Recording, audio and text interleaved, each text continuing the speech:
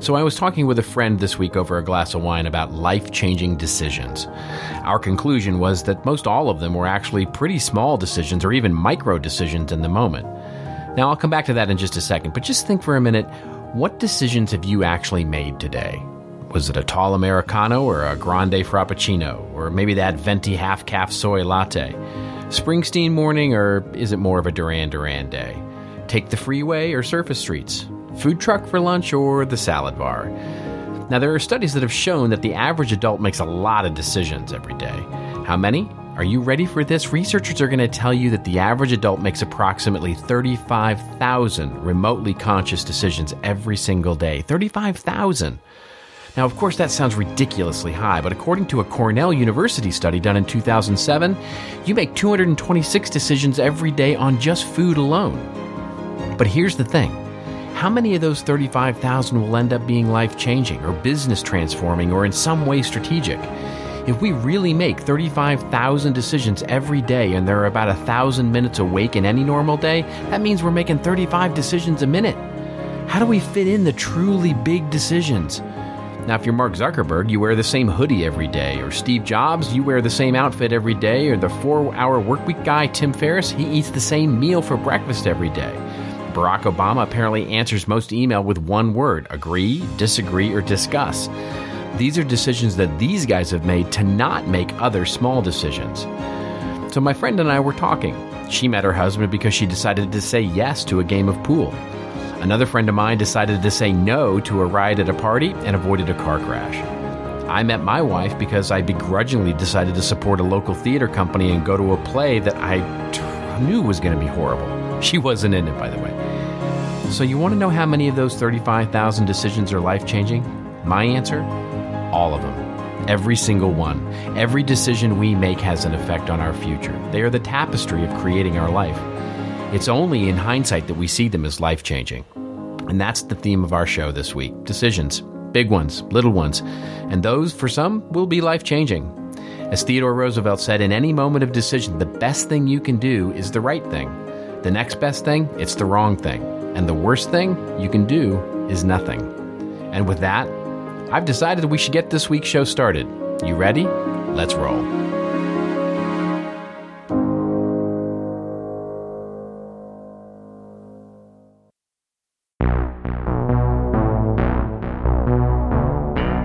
And now for your listening pleasure, here's Polizzi and Rose, PNR with This Old Marketing.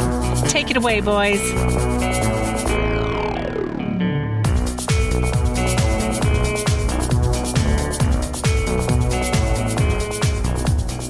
Well, hello, content marketers. I'm Robert Rose, and welcome to episode number 126 of PNR's This Old Marketing, recorded Monday, April 11th, 2016. And with me, as always, is my friend, my co-host, my colleague, and the most decisive man in content marketing, Mr. Joe Polizzi. How are you, my friend? Are you golfed out? You know, we golfed, I believe it was more than 150 holes, probably.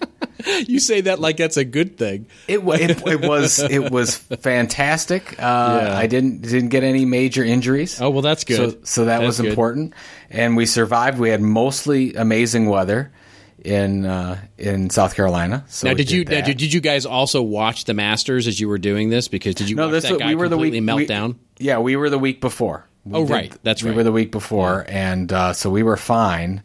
And I did watch some of the Masters and heard. I didn't see all the Jordan Spieth, double and bogeying everything. So I didn't get to all that. But I just, I already miss it. I want to go back. Sometime I'm going to take you with me, and you and I are going to go golfing. Okay. Together. Well, I would prepare yourself with lots of alcohol because I'm really, really not very good at it. It'll be this whole marketing or something no, like that. He didn't, ladies and gentlemen. No, you did not. You did not just do that. No, I did, absolutely. So how were your travels? They Europe? were great. I have to be honest, I felt very continental this last week. I was, for those of you who didn't tune in last week, I was in Paris and then went up to Brussels, which was just a stopping point to get to Antwerp. Belgium, spent a couple of days there with a client, and then went to Milan, Italy, and spent the last few days in Milan speaking at a conference there. And it was, I ate my way through Milan. It was the food there is just unbelievably good. Oh my God, I could have stuffed myself for days. It was just amazing. Yeah, while you were doing all your wonderful flights and travels in Europe, I spoke at the CISO, which is the Society of Independent Organizers. I saw that, yeah. That was independent event organizers. And then I did a little thing for Carl Landau and his niche media conference. Oh, the niche media thing. I've always wanted to go to that. I've heard that's a really great little Carl show. Does such a great job. Yeah. And they're all small publishers for the most part, so I totally love them. And then made a quick stop to University of Minnesota and spoke to the journalism and mass comm group there. And I hear you're going to be at Michigan State soon. That's where I am today. In fact, as we record this, I am on the lovely campus of Michigan State University, and tomorrow I will be teaching a workshop, a half-day workshop, to all of the marketing and communications practitioners here at the school, all 170 of them apparently. So, wow, yeah, it's going to be a great day, I think. So, yeah, I'm excited for it. Cool campus, really cool campus here. Well, between the two of us, we might be able to knock out the entire Big Ten because I just spoke at Minnesota, and I graduated at Penn State and spoke there separately, and I've spoken at Ohio State,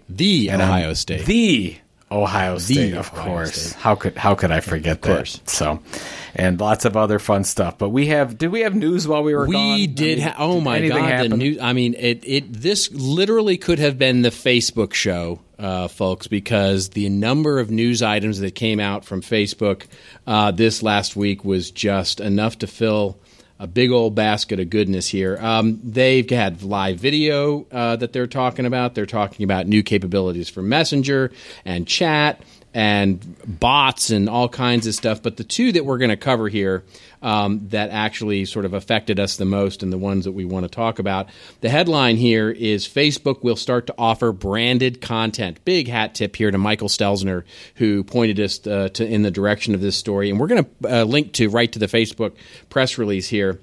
And we're going to pair it with a really interesting story out of Digiday that said and talked about how publishers are seeing big declines in Facebook recently. So coming back to the Facebook press release, it starts out by saying this could have been the new branded content era, and is growing and evolving as part of the media landscape. On Facebook, they say, we define this as content that specifically mentions or features a third-party product, brand, or sponsor. Marketer. It is typically posted by media companies, celebrities, or other influencers. Verified pages with the blue check mark can share branded content on Facebook as long as they follow our updated branded content policy and ads policy and use the branded content tool to tag marketers in their posts. So what say you, Joe Polizzi? Is this is big doings for Facebook. This is pretty big doings, but I just wanted to make the point, and you knew I would make this point, that Facebook's definition of branded content is really interesting to me. Yes, exactly. Because, we've had discussions with many people about how you define branded content, and Facebook defines it pretty similar to some of the ways that we do when you're mentioning a product or a brand. Right. That's part of the whole thing. So I just think that that's interesting that they named that. In light of the other article, so I'm going to mix and match these a little bit with the Digiday article that says, that Facebook traffic is plummeting. It's interesting how this came out. Now, I don't know if this means that instant articles aren't driving the amount of traffic they're supposed to or the revenue, which, from what we hear, they're not. And it makes sense they're not driving the traffic, but the revenue is an issue. And here is Facebook, basically reaching out to publishers everywhere saying, it's okay. We're going to help you. We're going to help you drive revenue, and giving a little bit more control over publishers to then talk about their advertisers and drive more revenue this way as well. It's kind of a long time coming. I think you and I both thought this was going to happen. My question to you is, what's the FTC going to say about this? Well, because if you just look at the samples, they have a sample on here, Style Now feed, and they're promoting Jasper's Market. There's nothing on here that says this is a promoted post. That right. This is, well, they have that little. Post. They have that little icon now that's going to appear. Apparently, when you tag it. So just so the audience knows, what's going to happen here is that when you tag this as a influencer. Or as a publisher, or what they're calling and I love the fact that they put it in quotes, a marketer. You're going to have where to. It doesn't really count. Right, you're just exactly. a marketer. So, right, maybe like you are. They don't really exist. So you're going to get this little icon that appears. They've made this nifty little icon, and that, I mean, to your point, it's like. Are people going to really understand what that little icon means? No, and they don't even understand when you say paid post. That exactly. It's a paid post. That's right. That's right. So that's right. And so, I mean, look, I think this, to me, what this does, the idea of what they're calling branded content, it certainly creates a marketplace for those people who now want to become certified. It's that sort of little. Do you have the little blue check mark? Are you a certified Facebook No, guy? I'm not. But we should probably talk about that because we didn't mention that. So basically, if you are a publisher or an influencer or a marketer and you want to do this and you want to promote a third-party product or service, that's right. You have to be verified first. You with the check mark. That's right. So you've got to go do that first, and I have not done that, but of course everyone I think has seen that happen. And then you can be a publisher, you can be an influencer. You have to be somebody with status and somebody with an audience, and now you can promote somebody else's products or services. And I'm assuming there's some exchange of money or barter or whatever going on, or you're not going to do it. But technically, if you're a publisher, you could do an insertion order, and you could say, "We're going to promote this on Facebook. This is similarly to where we're giving you an ad in our e-newsletter or a banner on site. No difference." And what's it? And then there's a whole bunch of questions that come into my mind. So I'm under the assumption if you do this, like other content that's not really valuable, because this is not going to be really valuable content, is this going to get stuck in Facebook's algorithm and it won't show, meaning that this is great for Facebook because you're going to have to boost it even more to get people to look at it. Well, that's the entire thing, right? That's at the heart of this. This is why Facebook cares, right? Let's be completely frank here. Facebook doesn't care if you're an influencer. Sounds like a public service announcement. Right, nor do they care if you're a publisher. What they care about is the fact that if you're going to spend money with an influencer and trying to get that content out in front of that influencer's audience, you're immediately going to want to promote that. And you're immediately going to want to put money behind that. And every influencer that has any savviness about them at all is either going to require that. In other words, they're going to say, "Hey, listen, Mr. Publisher, this is so." If you're Kim Kardashian or you're, some big heavyweight influencer in the space, you're going to say, this will get much more shares if you actually boost it with promotion. Or quite frankly, they'll do it themselves. They'll actually promote it as part of what they'll do to get that piece of content out there, because that's the way they're going to command the big bucks. The quote that I saw in a piece that was writing about this actually said this really well, because the challenge that big PR firms have right now is they engage an influencer to do this kind of program, and they're guessing, right? They're guessing in terms of the reach and engagement and all of that, because they're relying on the influencer to report back and say, well, how much engagement did you get? And, and as the PR firm who wrote this article said, sometimes you get honest influencers who tell you exactly, and sometimes you get dishonest ones who inflate their numbers. No longer will that be the case. You are going to, because they have to tag it, and because they'll have a unique tag, the publisher who bought this will have immediate insight into how many times this was shared, engaged, how many saw it, et cetera, et cetera. And so this is, a definite accelerator into getting people to pay for that promotion, because of course it gets lost in the algorithm. Well, it's frankly brilliant. Oh, of course. Yet again, Facebook's right? Yet again, this is a cash register going cha-ching. And another decision that if you're a media company that you can make and say, well, maybe we don't need a website. Maybe we don't need our own properties. Maybe we just can use Facebook and other properties and we're going to be fine. Well, which is scary. If you're taking the drugs, you're saying that to yourself. Yes. And I think that's what Facebook is hoping for. If you want to do something completely counterintuitive and yeah, not good.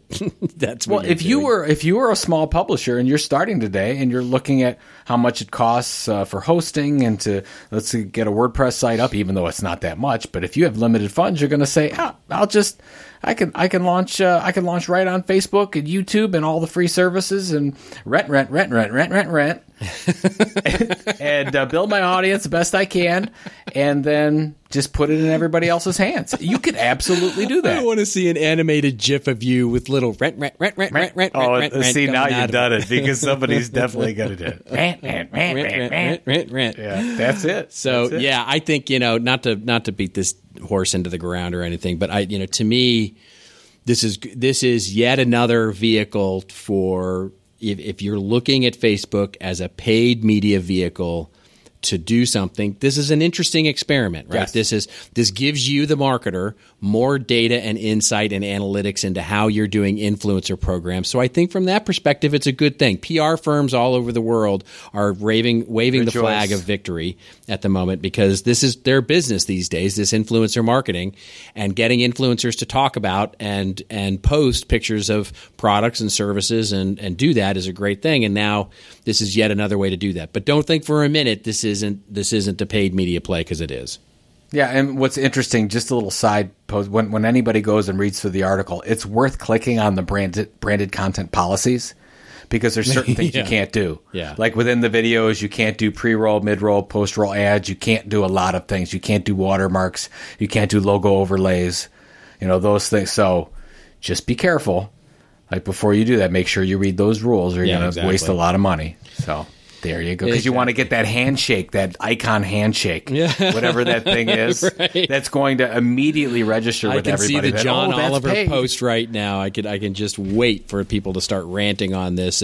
Here's the prediction. Within 60 days or 180 days of this becoming sort of mainstream, we're going to see the study of how many people actually understand what the little handshake icon really means. And the answer to that is going to be exceedingly low. Yeah, like less than 2%. Yeah, nobody's going to understand. I think it means that they're meeting me somewhere. I don't know. When you are talking to consumers and let's say they're looking at a native advertisement on Forbes or whatever and they see sponsored post, they don't know what that means. They don't know. They don't even if they see it, they don't know what it is. That's right. That's nice. They're sponsoring the post. My hypothesis here of all these studies, I had a reporter actually call me and ask me about this study that the BBC did actually on this. And the study that they did supposedly said, and it was really, quite frankly, the study was a piece of content marketing to basically bolster the fact that people were okay with sponsored content or native advertising. Yeah. And the study basically said once people understood that it was sponsored content, that they liked it, that it was okay. And if they didn't understand, then they felt tricked.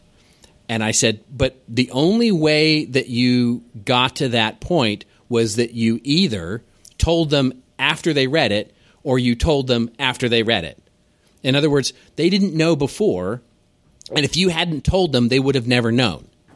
And so it is only the act of telling them that it was a piece of sponsored content when they didn't know going in that made them feel tricked. In other words, if they don't know it's sponsored content, they see it and don't understand what that is, and then read the piece of content and like it, they're going to think it's fine. They don't judge the difference between those things until you tell them that it's actually a trick. And then, of course, they're going to feel tricked, and they're going to tell you that they feel tricked. And so I think most consumers here, and I'm not arguing for not labeling things. I'm not arguing for not making it clear that it's a sponsored post, but my conjecture, hypothesis is that most customers out in the world don't know and don't care. Well, they don't know. Actually, I had a conversation with a fairly large publisher. We were talking about native advertising, and I was talking about the fact that I really do believe that if you're going to allow native advertising opportunities on your site, you should run it through your own editorial team, and it should pass editorial muster on your own site per your own editorial guidelines, or you don't run it. And he said, no, we're not going to do that because it's an ad. I'm like, but your readers don't know that. Right. They don't That's exactly know. right. They blame you. If they hate the content, they don't blame the advertiser. Exactly. If it's terrible content, they're going to leave your site and never come back, and they're going to think that you just don't know how to write or create content. Exactly. So it doesn't matter if you put this is an ad 17 times like the New York Times does. It doesn't matter. It's still on the New York Times. It better be good. So that's totally exactly right. That's exactly right. All right. Done. I'm done with it. That's all I got to say. Hole in one, my friend. All right. Moving on to our next story. This one, if this first one didn't have us squawking at the walls, this next one, I mean, folks, buckle in because this is an interesting one here. Making Medium a more powerful platform for publishers, says the headline. Big hat tip here, by the way, to Adam Frazier, who is a frequent contributor of story ideas to the show. So thank you, Adam, for that. Thanks, Adam. This comes to us courtesy of Medium itself, which is launching a more powerful platform to monetize their platform here. We're going to pair this, by the way, with John Battelle, and it'll become evidently clear why we're pairing this with John Battelle's announcement that he is actually launching a new magazine here. And so the first from Medium. So here we go, Joe. I don't know if it was 3 shows ago or 4 shows ago, but again, patting ourselves on the back here, we totally nailed this prediction. The article starts out at Medium saying, at Medium, we're building out a new corner of the internet specifically designed for people and publishers who want to experience a deeper level of discourse and engagement. Much of the content we love comes from great publications, all of which have different needs. Today, we are announcing a new bundle of features, Medium for Publishers, designed to give more tools and horsepower to publishers and bloggers across the web. We want to make it even easier for publications to do what they do best. And along with that announcement comes 2 major features to monetize the idea of native ads, to be able to produce native ads here, and the ability to have subscriptions and take money for subscriptions to premium content. I mean, did we not say that Medium was going to monetize this thing within the next 6 months? I mean, this is it, right? That's the first thing I told you. I said, am I dreaming, or did we just not cover this? And Medium said they're not going to do this stuff. They just said, and they just said it. They didn't even let it sink in for what we would forget. Right. It just happened. Maybe it was 6 or 7 episodes we would have forgot. But it was just happened a couple weeks ago. Right. The guy, he basically said out loud for everybody to hear, we're never going to do this where we're going to basically make pay types of features. Now, I have a caveat here that I think he has skirted around this a little bit because of my take on this. But what do you think about, before I get into that, what do you think about this? Well, my stomach still hurts. Actually, after reading this, I became ill from. No, first of all, Medium is, again, another brilliant move because they have found a way to, I think if this is successful, to monetize this by offering what I'm calling Insta CMS. That's right. And so really, that's what it is, right? And we were talking about before. It's instant CMS. If anything, it's like the concierge service at WordPress.com. That's right. So it's competing against WordPress. And I think it's a great move for Medium in that respect that they're finding a way to monetize this. But they're really going backdoor with this native thing. And you were explaining to me, and I want to make sure that I'm right with this, but it sounds like Medium, is not offering native advertising because Medium is not technically the publisher. It would be Medium's technology, and these other publishers would be using native. So it doesn't count that Medium would be using native because technically it's not them. It's the publishers that are doing it. And they can choose to do it however they want because they're independent publishers. They're just using Medium's platform. Am I correct on this? You are definitely correct on that. As I'm reading the release, this is what I understand, is that Medium is offering this out as a software play. In other words, if you are a publisher and you are approved by their little committee of whoever approves these things, you can now use Medium in a very similar way to the way that you would use the concierge service with WordPress.com. It is a hosted service where you log in. There's no software to install. It is a software as a service, and you have, I'm assuming, the full gamut of tools available to you as you very appropriately put it, a hosted CMS. Yes. And then you also have these abilities to monetize through commerce, the ability to say this is premium content, therefore available to paid subscribers only. and then also to provide some level of paid placement of content, so a native advertising within your own publication. Now, the key here is that that's a business that doesn't scale very well, certainly not to the extent that somebody like a Medium is going to want to scale that. So it just logically follows that they're going to use that infrastructure to then promote content through the broader Medium ecosystem. In much the same way, by the way, that WordPress currently does that, right? So you can sign up for a WordPress account for free and have a free blog, and you're 3 clicks away from doing that. But you can also sign up for the concierge service, which gets you stuff like customer service, a wider range of plugins, more templates, more look and feel, all that kind of stuff. So this feels very much like that initially, but they're going to have to scale that and monetize it much more broadly, I would suspect. Now, is this currently the beta that they're launching this in? It's currently free, correct? Well, it's an application only. It's you have to apply to get in. You can't just sign up. I would have totally signed up for a test account, but my understanding is that you have to actually apply to get in. They turned you down. Do they know who you are? don't you know who I am? Oh my goodness. Do you know who I am? Sir Robert. Knock, knock, knock. Yeah. So basically, you're saying that this apply for beta is going to be free, but at some point there's probably going to be. And so you can make an argument. Although I'm going to turn right around with this paired story with John Battelle that we'll talk about and kind of figure out the irony here. You can make the argument that this isn't really owned or rented land because you are buying, theoretically, if you're a publisher, and I'm going to guess that they're taking some percentage of your e-commerce revenue or your advertising revenue, that they got to make money on it somehow.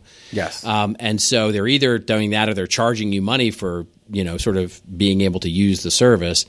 So it's a little more like a software product than it is sort of a true rented land. It's basically it's not really rented land. You're just it's more like it's a software as a service type of purchase. And so it's a little different there. But so let me ask you this. Do you think that you could take robertrose.com and run on Medium, but have that like you do WordPress, but have it live on your own domain? Well, that's the question, right? Is the question is are they going to, once they get some publishers in here, what are they going to do? Yeah, are they going to open it up broadly? So, in other words, if I wanted to put robertrose.com on Medium instead of WordPress, it's basically just an alternative, right? That I could do that and theoretically take advantage of all the differentiated tools that Medium provides, which, quite frankly, isn't that much. I mean, I don't see why it would be any different. The key difference to me is if they add in that other layer, which who knows if they're really going to do it, which is the ability to have viewability in the broader Medium community. That's the real trick here, right? And so that's why I think they're limiting it to a handful of publishers to begin with, is so they can actually show that off, and it brings us to why, somebody like John Battelle, who is launching a new magazine. This is the story that we're pairing with this. John Battelle is launching literally a company called Newco Shift, which sounds like a really cool publication. It's all about how... Say that 3 times fast. Newco Shift. Yeah, right? Exactly. Boy, that's a good one. Holy smokers. Yeah. When I looked at the logo, I don't know who did his logo, but people... Just go take a look at the Newco Shift logo and do a quick... Just glance at it quickly and glance away. And see what you see. Okay? Yeah, exactly. And you will not be able to unsee it, basically. Mr. Joseph Kalinowski, our creative director, he's going to have a field day with this one. Yeah, exactly. But it sounds like a really cool idea. They've got this idea that if you... that the new economy is going to be about businesses that are really transforming the way that we do business. So new business models. And so, it's a really neat idea. And of course, he's former editor at Wired and sort of has that pedigree. And it sounds really fun and interesting. Here's the irony is when you've all heard us rant on about don't build your home on rented land. John Battelle is the guy who originated that sentence. He is the guy who wrote the original article that said, don't build your home on rented land. And here he is launching his new home on kind of rented land. So maybe but maybe it's a thing when you make enough money, it's okay to rent. I mean, maybe that's what it is. Maybe it's going condo. It's not really home ownership. I think you have. I think he's gone condo. He's gone condo. That's what it is. Yeah. I mean, it's so you have the way to go. Owning your land, and you have renting the land, and in the middle with medium you have going condo. Something to that. Maybe it's a cluster home, more like a cluster home. A cluster something. It's a cluster something. I'm not really sure. So, I mean, just to get it back on the point here, if we can salvage this at all, we don't know whether this is rented land or not. No. I mean, my when I think about this, and we joke about it often, but I always think, well, if Medium went out of business, what would happen to our site? So if I'm looking at everything right now, it would end. It would be gone. If it would be failed to, they wouldn't support it anymore. Like if WordPress goes out of business, I could still get that thing to work. That's right. Because you've got it on your own server and you've got it. That's right. Yeah, I got it on my own server. Exactly. I can take care of it. That's fine. That's right. So that's where I'm a little bit concerned. It's just like I read an article, I think it was last week, and they were talking about Google's Nest. And if you're using it to... Oh, my gosh. Then they shut down that service. That's right. If they shut down that service and you've got your you're going to have your electric stuff, you're going to have your heating and your cooling and everything set up to that. What if it just becomes a dumb machine and doesn't do anything? And then you're like, oh, my God, it's got everything. That's done. Right. And that's exactly it. Because what we don't know right now and won't know until there's more details available for us to be able to go dig into, for example... So they offer me I'm a publisher and I want to sign up with Medium, and they offer me and they say, hey, listen, we're going to offer you the idea for subscription. Great. That's awesome. How is that transaction getting conducted, right? Is that do I have accounting tools for that, or do you just handle everything and send me a check, or what is the actual, where the emails reside? Where's my customer database? That's exactly all that right. stuff is. Where's all the IP? Exactly. So there is a big risk there. And, and I get it why he would do something like that. It's fast, it's easy, it's got lots of buzz, and he can leverage the sort of buzzworthiness there and get a lot of new theoretical traffic and subscribers to his new property. But we'll see. I think it's a big we'll see. You know what this is really seductive for? Is for marketers who don't want to go through IT.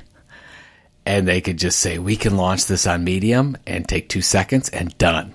Don't have to go through any of it. Don't do it. Don't, gosh. I'm just saying it is seductive. Listeners, I get please don't, but I'm just saying it is very seductive. You and I have been in meetings together about this. Yeah, I know. Where they just say, well, we just have to launch a WordPress blog on the side because we just can't get it through IT. We can't get this communication going, and we're never going to get approval, and it'll take a year. So let's just do this. It's true. It's absolutely true. Do we still have time to go through the other two real quickly? Or we do absolutely, yeah. So let's cover our last story of the show here. This one's a fun one. It's a little different. All of them with the theme of decisions, of course, big decisions, little decisions. And this one, that we're pairing another two pairs of stories here. So sort of in this theme of decisions, one way or the other. The first story here is Prevention Magazine takes a radical step with no print ads. This one comes courtesy of the Wall Street Journal and basically introduces itself by saying, facing hard times at her family's magazine, publishing heiress Maria Rodale recently made a radical decision. Prevention Magazine, once Rodale's flagship title, will no longer accept print advertising starting with the July issue. Prevention, which focuses on nutrition, fitness, and weight loss, sold 707 ad pages in 2015, little more than 8% more than the prior year. But the revenue from those ads was less than in 2014 when the magazine had a much larger circulation. She figures, and the article goes on to explain, that she'll lose by increasing the subscriber price by about $1 an issue, that she will lose a bunch of subscribers, but she'll actually end up making more money by going more niche and with those who are passionate subscribers and don't want to see ads. Pairing that with Mashable announcing personnel shifts and job cuts. And the reason we love pairing these stories together is because here's an old media company, a print magazine, radically changing their business model to get rid of ads and to really focus on the quality of content. And here's a digital company that's really struggling to evolve in this digital time. This this article coming to us courtesy of the NewYorkTimes.com, where we see that the news website Mashable announcing sweeping changes to its operation on Thursday, replacing executive editor Jim Roberts, its chief revenue officer Seth Rogen, and making a round of job cuts. In the memo to the staff, Mashable's founder Pete Cashmore described a decision to move away from covering world news and politics as a standalone channel and spend more time focusing on our core coverage: technology, web culture, science, social media, entertainment, business, and lifestyle. I'm not sure how that's really core coverage, but all right, I'm gonna take him at his word there. Anyway, so what did you think of all this? I'm sure you've got opinions about the print magazine. I have opinions about both, but let's start with the Rodale issue. First, I just want to. This is not necessarily a print business model issue. This could be a sales inefficiency issue, because if they sold more ad pages in 2015, but they were getting less ad revenue, there was significant discounting going on. Of course. That's a serious problem. So they're going to fix that problem by just saying, to heck with all of you, you're done. We're not going to sell anymore. Now, I actually like the move a lot. I think that because if they're losing money. So you're looking at what model can we use to actually get us profitable, and they're going to say, okay, we're not going to do whatever 160 pages, we're going to do 90 pages, and we're going to have no ads and whatever. Now, there's this. I thought one thing, and then I read the comments, and I'm going to give you both these. First, I thought, why cut advertising altogether? Cut it to I don't know, 10 pages an issue, and then really skyrocket the yield on that. Like, push it up to, you could double the yield on that because you're getting, more exclusivity.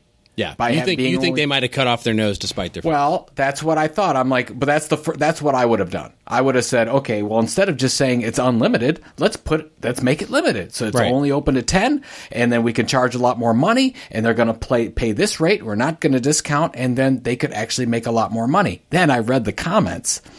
And one of the commenters here, I don't know if I can bring it up here, but I thought it was so interesting. So this was Robert Barrows.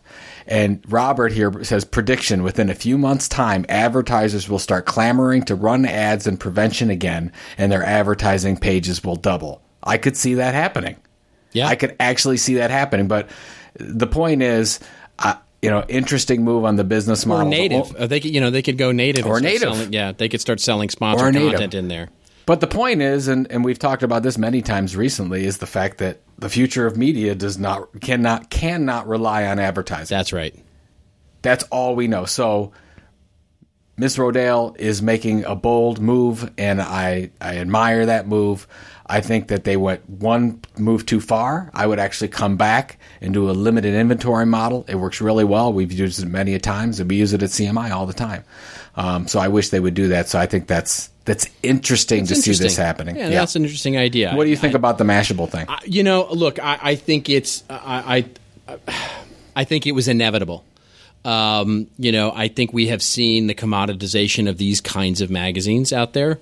Mashable, for all of the sort of fun we tend to make of it, especially on the technology and marketing side of the equation, on the quality of the articles and those sorts of things that are coming out of there, is a very popular, some stuff they get really right.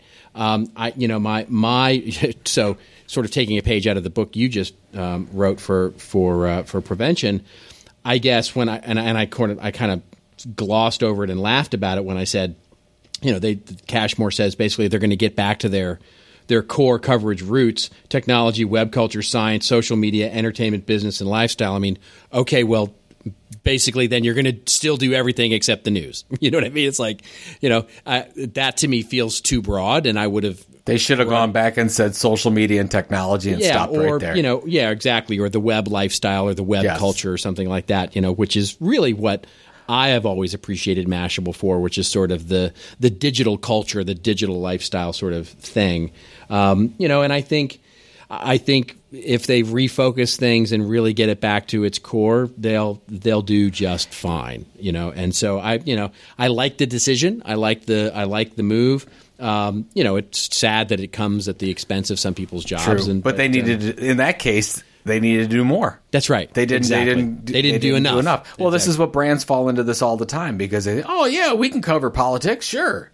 Like, okay, yeah. I mean, how is Mashable going to cover politics in a way that's significantly different or better than the 1,000 other places that are doing it? That's right. That's the issue. But they can, I think, do that with, to your point, web culture, social media, technology. It's everybody wanting to be Huffington Post, right? It's all these publishers wanting to be Huffington Post and trying to expand out in this way, and sort of a 1,000 miles wide and an inch deep, and what happens is you lose the loyalty of your audience because nobody cares anymore because the quality of the content suffers. Amen. Well, speaking of quality of content, we have the highest quality. I mean, goodness gracious, this is just such good stuff from our sponsor. We are super excited to again welcome back our sponsor, GoToWebinar. And Robert, did you know? And if you don't know by now, you have issues. If you don't know me by now, you may never know. I'm starting to tear up here. Okay, let me move on. Webinars are consistently rated as the number one marketer tactic for lead generation, with over 60% of all marketers utilizing webinars. But many businesses still struggle with how to find their target audience and deliver the right message. Following a very simple 5-step plan, the keys to using webinars for successful lead generation go from daunting to doable. That's right, my friend. From finding your audience and developing engaging content to authentic interaction, which is much better than just plain old interaction, and webinar promotion. You'll discover the 5 steps to attract your target audience to your next webinar right at your fingertips. Well, actually, you have to do a few clicks here and there. I'm going to give you that. Go to bit.ly/go-to-webinar-attract-audience, bit.ly/go-to-webinar-attract-audience. You can find it there. You can also go to thisoldmarketing.com, and you can get at any one of the last few episodes that GoToWebinar has been a sponsor. And if you are interested in, by the way, doing any kind of webinars or webcasts, make sure you check out GoToWebinar. Great service, very supportive of This Old Marketing and of content marketing as an approach, and we certainly appreciate it. We certainly do. Good stuff. It's really good. It's really, really good. We have fun because we love about the daunting but doable. But I look forward to that I do very too. Tough. It's very tough to get on this episode every week and talk to you, but I do because of that line. Wow. Line all right. I'm glad something keeps you coming back, my friend. All right, it is now time for your favorite part of the show. It is our rants and rave section where Joe and I go off on a little bit of a rant or a little bit of a rave on something that makes us feel, well, indecisive about life, or makes us feel like we're quite certain that this is, garbage. And so, let's see. I have This Old Marketing, so I'm going first. You're going first. Take it away. I do. I have 2 very short raves this week. The first is a huge shout out, and we're going to, of course, link to this blog post in the actual show notes here. It's a huge shout out to Vertical Measures, which, of course, is a friend and family of the show and of CMI and Arnie Keene's agency out in Arizona. Just a great set of folks out there. This is a blog post written by Eric White of Vertical Measures, and the headline is basically why your content marketing agency is failing you. And it's just a great article, generally speaking. So I really recommend it. But it just brought me to something that has been just lately top of mind for me, which is the number of brands that I'm talking to these days, either in advisory sessions or at workshops or at conferences. And the question they're asking me time and time again is, we're going to our agency and we're asking for strategy and we're not getting it. Mm-hmm. What we're asking, we want them to come in and help us figure this out, and they're not delivering. They're really ready, willing, and able to help us write blog posts, to help us manage our social media channels, to help us figure out a newsletter, to do SEO, to do all the execution bits. But it feels just like so much of a massive wall, a Chinese menu of services, but nothing backing it up from a what should we be doing. And I think it's just so important for you that are agencies out there that are actively going, wow, it's such a crowded space, and how do we get into this? I am telling you, if you start offering strategy, proper and true content marketing strategy about what brands should be doing, into navigating this disruptive space, you will differentiate yourself because, quite frankly, everybody from the smallest agencies up to the big Madison Avenue agencies are still, in 2016, not delivering against it. So anyway, great article about what you should be asking for if you're on the brand side and what you should be looking at and the way that you should document your strategy and all of that. And if you're an agency, get on it because it's really good stuff. All right, so that's my one quick rave. My second, and I'm going to have to navigate this a little carefully here. This comes from Adweek, and I loved this. What happened here? So I don't know anything about these companies because I am so opposite the target market for this. So there are feminine hygiene products out there, and there's a company called Hello Flow. Love the name, but doesn't resonate with me because for the obvious reason. And here's what happened here. And the article goes through sort of what happened here. But basically, Hello Flow was a product company. They made feminine hygiene products, and they basically went to market with content marketing, and they created all these viral types of pieces of content that just were extremely popular. They had one called Camp Gyno. They had one called First Moon Party. They basically created this viral content in an ongoing way with really talented people who were able to do that. And so they're a product company. Now, remember that. That's important here because what happened was She Knows Media, which is a woman-owned and focused media company that really develops content for all kinds of brands, bought the company. And so here is a product company that started out as a product company using content marketing and began acting and looking and being like a media and a publishing company, creating so much value through the content that they created that they actually outpaced the product sales and marketing that they were doing to become known for their content and thus became to the attention of a media company who said, we're going to buy you not for your product capabilities, but for your content capabilities, for your content creation capabilities. And they actually became part of the She Knows Media content crew. All their employees were kept, and they're sort of focusing on all the different things that She Knows Media does now. And by the way, they're keeping the product part of it alive as well. The e-commerce stuff that they're doing is all right. That is just such a wonderful thing and shows the value of really getting good and creating value with content because here's a media company buying a product company because of how good they are with content. Those are my two. That is fascinating. Yeah. That's we've got to bookmark that one. Yeah, that's a good one. It's a really great one. All right, so I have a one rave, a couple articles around this, but it's the same topic, and I think you saw this as well. But for those of you that don't know, Audible, an Amazon company, and their big announcement to produce and distribute short-form audio content is, I think, pretty big news, pretty huge news. Now, although announced last week, they have over 70 channels already in short-form podcast type. I can't really call it podcast because they don't, but I'll talk about that in a second. So short-form audio content that will be available to Audible listeners on Android and iOS on the Audible app. So a couple things on this. First, this takes the podcast market to a whole new level with the support of a rather large player in Amazon. Now, although Stitcher and SoundCloud and a few others as well have had some success, the de facto source for podcasts is still iTunes and Apple. Now, second, it looks like Audible is producing much of its own original content, like Amazon has in video format and Netflix have been doing. And also, don't forget that Jeff Bezos is CEO of Amazon and owns the Washington Post, so I'm sure there's some plays there as well. We don't know what that'll be, but that's just my thought on it.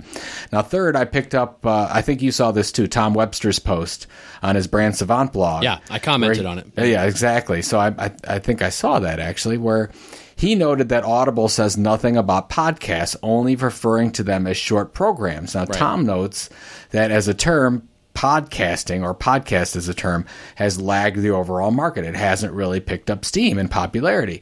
Now, this could be a sign that we will move from podcast as a term to audio shorts, audio programming, audio shows, channels, radio, or even something like I think you mentioned in your comment was netcasts, right? Wasn't that? Yeah, and that's Leo Laporte started. Leo Laporte, 10 years ago, started calling them netcasts. Exactly. So my overall take on this is a big move from Audible. Like, this is something that we need to pay attention. This is going to change the face of media, I believe, as they get into this business. I think there's a bigger opportunity than ever before in audio, and I thought it was huge yesterday.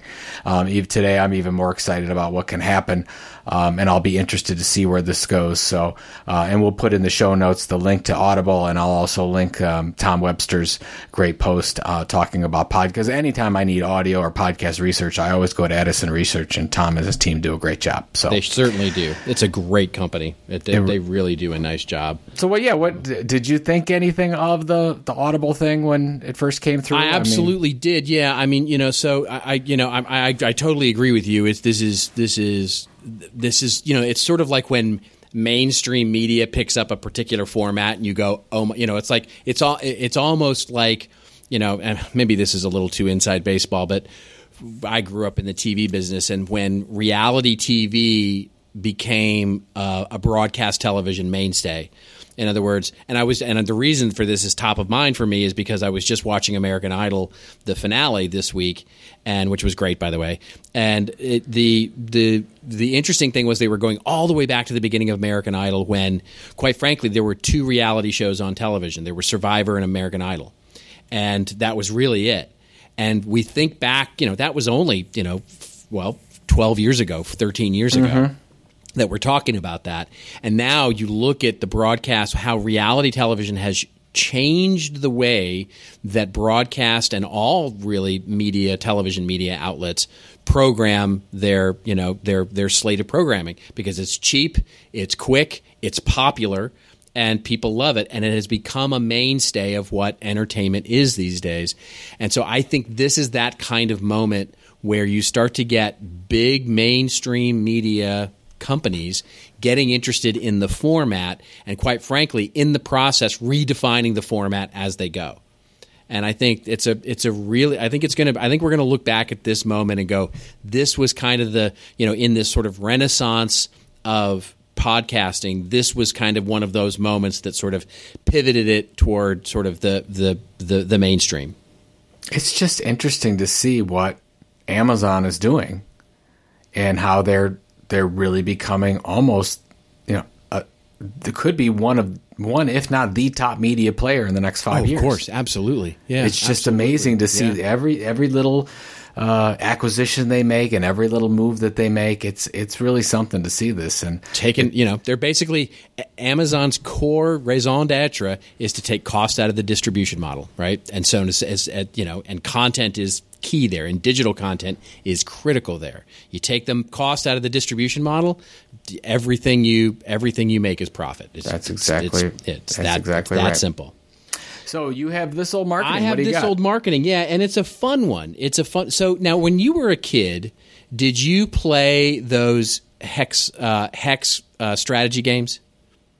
Do you even know what I'm talking about? I don't think I know what you're talking about. Okay, so there are these hex board games there are so many of them out there, and they're not for the faint of heart, quite frankly, because they're deep strategy games. Most of them are based on real battles or war or that kind of thing. You're not talking about like Risk or anything. No, well, it's like Risk, but like Risk like exponential. Right? Okay, all right. It's like, all right. Imagine like table-sized boards where you've got hexagons all over the board, and you put men on them, and there are rules about how you can move men across hexagons and all that kind of stuff. And in some of the boards are just huge, and they contain thousands of pieces, and they're inordinately complex in some cases. I had a friend of mine who introduced me to these board games back when I was a kid, and these games can take weeks or months to play. I mean, they're really, really super complex strategy games. Anyway, so this is from that time period. So when these games started coming out in the early 60s, by the way, huge hat tip here to Brian Christopher Stout, who sent us this over through the email address, actually. And this is a magazine that was created by one of those gaming companies. And basically, Avalon Hill was one of the people who made these strategy games in the early 1960s. And as part of this, they created, of course, the games and sold the games. And they created this magazine called The General. and the General. And when it was so funny when he sent this over, I was like, I remember the General. It was this magazine that really covered the games and best practices, and it also talked about various strategies and then different games. And then there was sort of user-generated content where you could go in and sort of talk about, your favorite parts or your favorite bits of the game, and which would provide other sort of education about other games that were out there and how to do that. And it was published, the magazine itself, by the way, it cost money, so you would actually subscribe to it. And so this was a program that sort of expounded upon the wonderfulness of these strategy games and taught people how to play them. So in other words, teaching people how to play these complex games, and thus building a marketplace for where none existed before in terms of selling the games. The magazine itself was published bi-monthly for about $5 a subscription, and it was published from 1964 all the way up until 1998, when Avalon Hill then sold to Hasbro. And once they sold to Hasbro killed the magazine for whatever reason there. But all through that, this was a magazine that, quite frankly, was a hugely popular magazine in the community, despite the fact of whether you owned the game or not. In fact, they had enough subscribers that the magazine itself was making a profit during the time that it was being published, and they went from 4 pages to 16 pages to 32 pages, and it was this glossy magazine. And it's just wonderful that they sort of built this fanzine, and ultimately, and this is my favorite part of this story, what they started to notice was, as this magazine got more traction, there were other fanzines that sort of grew up around it. So individual games would have people that would produce their own newsletter around it. Then consumers would build their own magazines around it. And this magazine actually promoted those fanzines. In other words, instead of looking at it as competition, they would actually promote the existence of all these other fanzines being created by the fans, because they knew that there more content was out there, that this was them sort of the sort of 1970s and 80s version of sort of user-generated content sort of going viral across all the different channels that they didn't have to be on. It was just, so I think it's just a wonderful example of this old marketing. That's a fascinating example. I wonder why Hasbro killed it. Yeah, the Wikipedia article, which is what we're going to link to in the show notes here, basically said that they couldn't make a business case for it. But I suspect in 1998 that was a much harder thing to make a business case for than it would be today. Well, right? I'm sure. Yeah, I'm sure they looked at all the assets in the company and said, "Here's this magazine over here." That's right. Maybe it was doing like. Let's say it was breaking even or making a little bit of profit. They said, well, shoot, we can kill this. They didn't look at it as supporting the business in any way. They probably looked at it as a separate publishing entity and not as a marketing. Yeah, I think that's right. So. I think that's probably right. And I think, this is, imagine you're in 1998, right? The internet is the biggest thing that everybody's talking about, and everybody's talking about websites and and keep in mind where the video game business was at that time. And so here's a company, Hasbro, that's just bought this highly analog game, which is truly, even today, the digital versions of those hex games are not nearly what they are in real life, I would argue.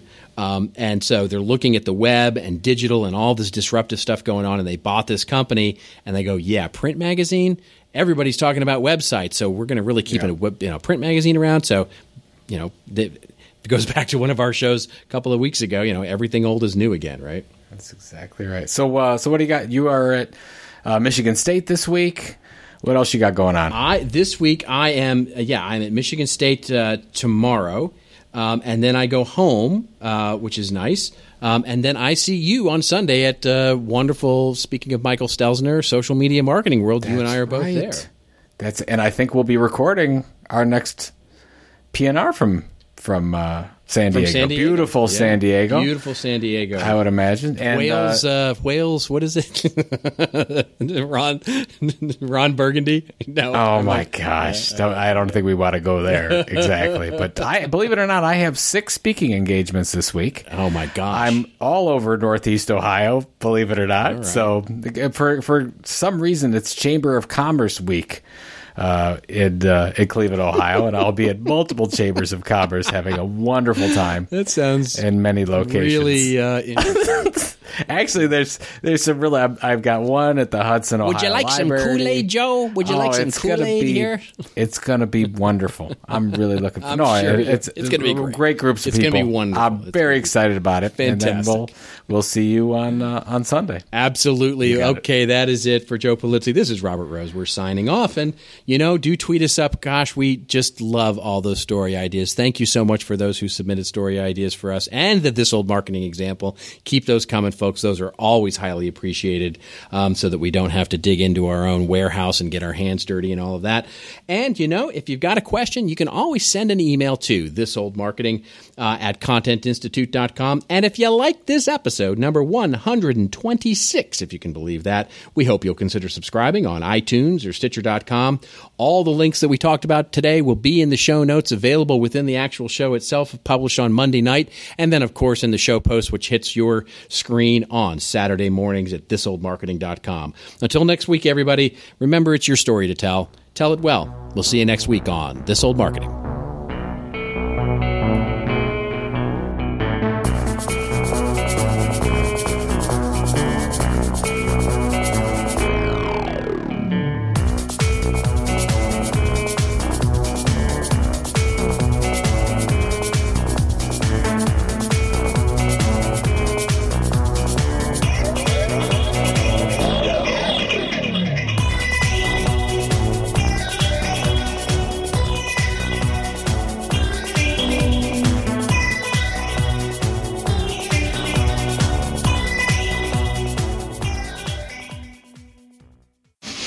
This show is part of the CMI Podcast Network. Check out all of our shows at ContentMarketingInstitute.com.